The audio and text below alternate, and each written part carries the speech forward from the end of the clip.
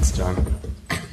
So the question I was asked was to address how to treat early relapsed follicular lymphoma, and I don't have a perfect answer for it, and I decided to approach it rather than giving an exact answer, just to review the data behind the topic, and I think ultimately we all make decisions based on what seems right at the time. So I learned a lot, almost everything I know about follicular lymphoma from John, and so not surprisingly I have kind of the same approach. And the first thing I think it's important to realize is that follicular lymphoma is primarily a disease of excess morbidity rather than one of early mortality, and this is data from the Mayo Clinic with a validation set from France, essentially showing that patients with follicular lymphoma, newly diagnosed follicular lymphoma, that don't have an event within the first 12 months of life, whether that's they're selected for observation and then don't progress within 12 months, or they're treated immediately and don't progress within 12 months. These people have a survival that's essentially equivalent to the general population without lymphoma at all. That's why, as Jonathan Cohen mentioned earlier today, that's why we don't see overall survival benefits in follicular lymphoma trials. You'd have to make somebody live longer than somebody without cancer. Unfortunately, some people with follicular lymphoma do experience excess morbidity or excess mortality. And Carla Casulo has shown this in multiple settings, essentially demonstrating that patients who experience disease progression within the first 2 years of frontline treatment with immunochemotherapy have a survival rate that's about 50% at 5 years, significantly worse than the rest of the patients. So it's these patients, theoretically, where we need to develop not just treatments that are better tolerated, but in particular treatments that are more effective. One of the first factors I think we have to address in people that experience early progression is the risk of transformation. It turns out that roughly 30 to 50% of patients that experience early transformation, depending on the study you look at, or experience early progression are likely due to transformation. Transformation seems to occur at a relatively low rate and then plateau after about a decade, but many of the transformations will occur early on. Interestingly, we're not great at predicting transformation other than to look at sort of basically available clinical risk factors, but things like gene or mutational profiling may not predict transformation as well as it might predict early progression. It seems like some of the clones that might eventually result in transformation are present at such a low level at diagnosis that they're not easy to find. There are more and more data coming out about transformation, and these are a few interesting studies. First of all, top left corner, you see that patients who are diagnosed with follicular lymphoma and transformed follicular lymphoma at the same time have a survival that's roughly equivalent, whereas those that develop transformation later on, the green curve, unfortunately don't live as long. On the top right, actually, are people who have known or suspected transformation, those two curves. In other words, when we suspect that transformation is likely, even if we are unable to biopsy it and prove that it's there, in fact, it likely is there, and we should treat them as though they're transformed. On the bottom right, we see the survival of patients with transformed follicular lymphoma relative to large cell lymphoma, and they're quite similar. And then on the bottom left, you can see that these are essentially the best data we have for the survival of patients who experience transformation later on. This is the likelihood of their survival from the time of transformation in the yellow curve. So it averages about 3 to 5 years. I remember when I was a fellow, we used to always say it was 1 to 2 years. It's better than that now. So quick summary, follicular lymphoma is a disease of excess morbidity. Roughly 20% of patients experience early events, and 30 to 50% of these events are early progressors. Early progressors are likely related to histological transformation.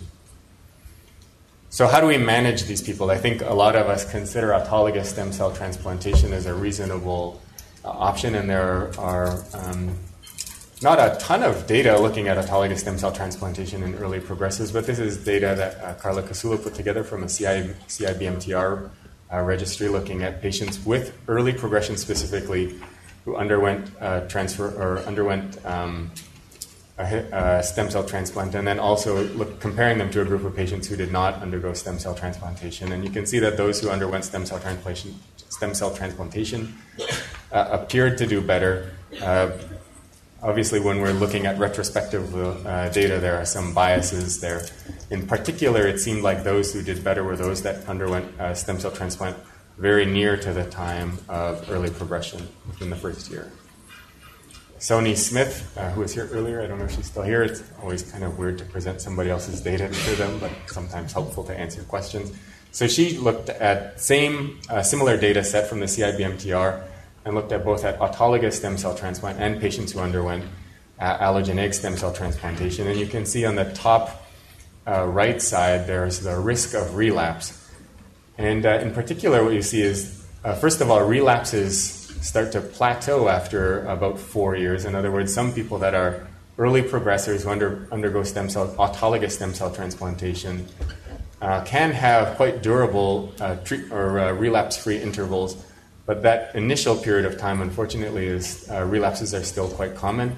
Seem to get fewer relapses if we use an allogeneic stem cell transplant, but of course the non-relapse mortality is significantly higher, and so overall survival ends up being quite similar. So we don't have a real answer of which of these is the best option. I've always sort of wondered, is it possible that an autologous stem cell transplant could change disease biology in these early relapsers and potentially protect against bad clones? And this is data from an Italian study looking at upfront stem cell transplant and first complete response. And essentially, they show that there was a significant benefit in terms of progression-free survival, but no difference in overall survival. Presumably, some of those patients in that trial would have been early progressors, and it does not appear as though their survival was better because of the stem cell transplant. Maybe that's because there are limited numbers, but maybe the setting, maybe the stem cell transplant only saves lives if it's later in life. I suspect that it's probably true that it doesn't really change disease biology. It's just that when we use it in the second-line setting, it's more effective than less intensive therapy, the same way as it would be in the first-line setting. This is a current intergroup trial led by SWOG, and it looks specifically at patients that are experiencing early disease progression within the first 2 years of frontline immunochemotherapy. The trial was originally designed to look at patients who had progressed within 24 months after bendamustine and an anti-CD20 antibody. Since then, it's been amended to include CHOP and an anti-CD20 antibody. Those that received bendamustine are randomized to receive either CHOP obinutuzumab, TGR-1202, which is a PI3 kinase inhibitor plus obinutuzumab, or lenalidomide obinutuzumab. Those that receive CHOP in the frontline setting, same randomization except it's bendamustine. So let's discuss what's the rationale behind those treatment arms. So the reason for including obinutuzumab essentially comes from the Catalan trial. It's not exactly perfectly applicable to this patient population, but essentially, as Jonathan and Sony mentioned earlier today, obinutuzumab plus bendamustine was shown to be superior to bendamustine alone, both in terms of progression-free survival and overall survival. So there's a suggestion that patients who have some inherent resistance to rituximab may do better with obinutuzumab for whatever reason. So there's reason to include that in a trial like this. How about PI3 kinase? So it turns out PI3 kinase is a very good target in follicular lymphoma. We now have three agents, three PI3 kinase inhibitors that are approved for follicular lymphoma. Idelalisib, which was the first, copanlisib more recently, and duvelisib just a couple weeks ago. In the clinical trial, we're using the TG-1202, and there are other PI3 kinase inhibitors in development. You can see that they all target the delta isoform of PI3 kinase, and then there are some differences, including alpha in copanlisib and delta with duvelisib, or gamma with duvelisib. There are different delivery mechanisms. So copanlisib is unique in that it's intravenous weekly. You can see that so all of these trials were done in patients who had received an alkylator and rituximab. All patients were essentially relapsed on both of these drugs. The idelalisib trial required that they were refractory to both of them. But most patients in all of these trials were in fact refractory to their last prior therapy. You can see that they all have similar response rates and similar complete response rates. and they all have similar progression-free survival. There are some differences in the rates of toxicity. I think a word of caveat in interpreting those differences are that some of the toxicities that we've seen with idelalisib were toxicities that became more prevalent the longer follow-up we had. So in particular, colitis and pneumonitis were things that were not immediately apparent in the first phase 1 or phase 2 trials, but as we followed patients for longer, as they were on the drugs for longer, we started to see a little bit more. Similarly, sepsis and opportunistic infections only became clear when we started to combine idelalisib with rituximab, bendamustine, rituximab, and in earlier lines of therapy, like in the frontline or second-line setting. So whether the other PI3 kinase inhibitors would have similar toxicity profiles or not is hard to say. But I wouldn't be surprised if they're more similar than they are different in that sense. Some people think that the alpha inhibition or this CK1E epsilon inhibition in copanlisib and TG1202 might protect from those adverse events, or differences in pharmacokinetics, for example, copanlisib being dosed weekly. And with the Insight drug, patients are switched after 9 weeks of therapy from daily therapy to weekly therapy, and that could also theoretically protect from some of these adverse events. The one key I will mention with copanlisib, which was one of the questions here, is that alpha inhibition in copanlisib is associated with hyperglycemia, which peaks at about 4 hours after the infusion of copanlisib. So if you choose to administer copanlisib in your patient, one key is to make sure that glucose is very well controlled prior to dosing copanlisib. The other key is to not overreact. The glucose will peak at about 4 hours and then it will go down. We're more likely to cause problems by over-treating hyperglycemia with a lot of insulin, and then the next morning somebody is profoundly hypoglycemic. So control it beforehand and then it will be okay. There are data from copanlisib, or from idelalisib rather. So the initial trial included multiple indolent non-Hodgkin's lymphomas. There was a publication from Ajay Gopal that looked at the subset with people with follicular lymphoma, and then an even more subsetted population who had experienced early progression in that original clinical trial. And you can see the response rates and progression-free survival were essentially the same in all of those subgroups.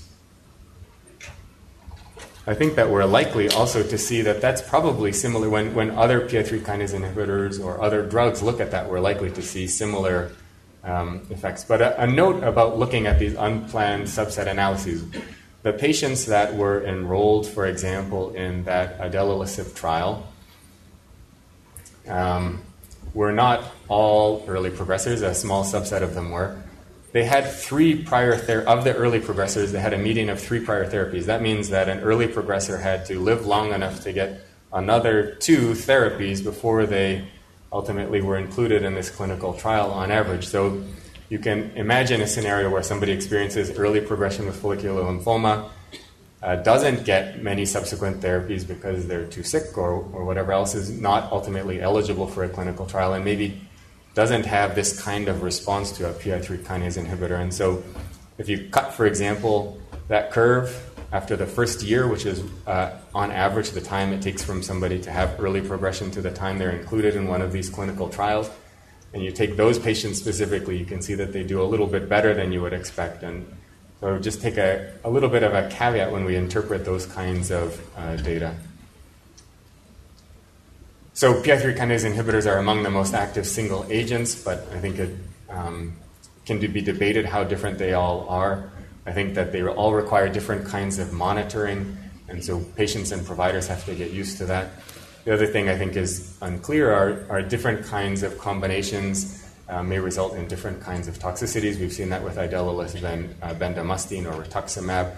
We also learned in the alliance that combining idelalisib with lenalidomide was not a good idea.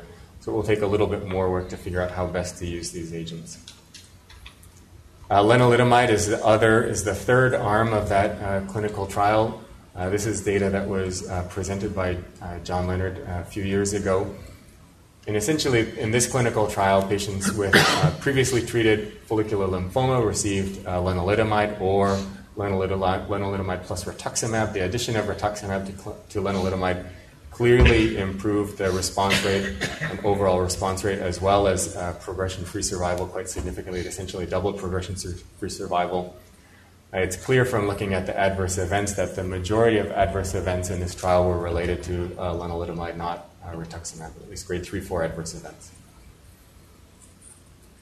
The AUGMENT trial is a similar concept, a little bit reversed. In fact, in this trial, patients with previously treated follicular lymphoma, these were not patients who were double refractory, right? These were patients who were eligible to theoretically receive single-agent rituximab, and they were randomized between single-agent rituximab or the combination of lenalidomide plus rituximab.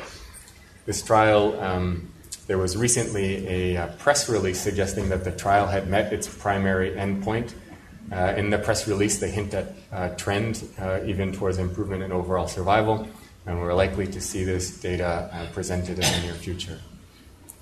The MAGNIFY trial is sort of a similar design where everybody with relapsed or refractory indolent non-Hodgkin lymphoma receive lenalidomide plus rituximab, and then they're essentially randomized to further lenalidomide rituximab or just rituximab maintenance. In an initial look at some of this data that was presented fairly recently, we can see that they subdivided, again, same caveats apply here, they subdivided patients based on double refractory status or early relapsing status, and at about 1 year, about 70% of patients, whether they were double refractory or early relapsing, were free from progression. There is emerging data with obinutuzumab plus lenalidomide. I won't spend a lot of time on it other than to suggest that the combination appears safe and active, and so it's reasonable that it would be included in the SWOG trial. So in conclusion, early relapsing follicular lymphoma, I think, is really a key unmet need in follicular lymphoma because these patients experience excess mortality, unlike most patients with follicular lymphoma. The best strategy for these patients remains unclear. I think novel anti-CD20 antibodies, PI3 kinase inhibitors, and immunomodulatory drugs have activity in the patient population. But the optimal selection of these drugs depends on patient selection, combinations, and sequencing. All of that, I think, is still a little bit unclear. So I put here sort of my approach, and you'll see that I really don't have a great approach to this, unfortunately. For known or suspected transformation, if patients have received a prior anthracycline, suggest some other standard second-line chemotherapy regimen like RICE or DHAP. If they are candidates for stem cell transplant, I would consider that. If they're not candidates for a stem cell transplant, some people have suggested lenalidomide maintenance. I don't think that's wrong. I'm not sure that it's necessarily right either. I don't know. If they have not received a prior anthracycline, then R-CHOP would be a reasonable option. Or we're learning that some of these patients, when they transform, have double-hit lymphomas, and I think under those circumstances we would treat them with R-EPOCH. Historically, we've treated these people with autologous stem cell transplant, and that's probably still a reasonable thing to do. For patients that haven't experienced transformation, I list all of the regimens that are in the SWOG trial. I think that they're all reasonable, but I think there are nuances that might drive us to choose one or another. And then questions are, if somebody has a good response to a PI3 kinase inhibitor, for example, should that patient undergo an autologous stem cell transplant? Likewise with an lenalidomide-based regimen. We don't know the answer to that. The SWOG trial will allow patients to undergo stem cell transplantation. So I'd certainly encourage you to consider participation in the SWOG trial because I think it is a fairly important question, and it's only 45 patients per arm, so it's something that we should be able to answer. Thank you very much.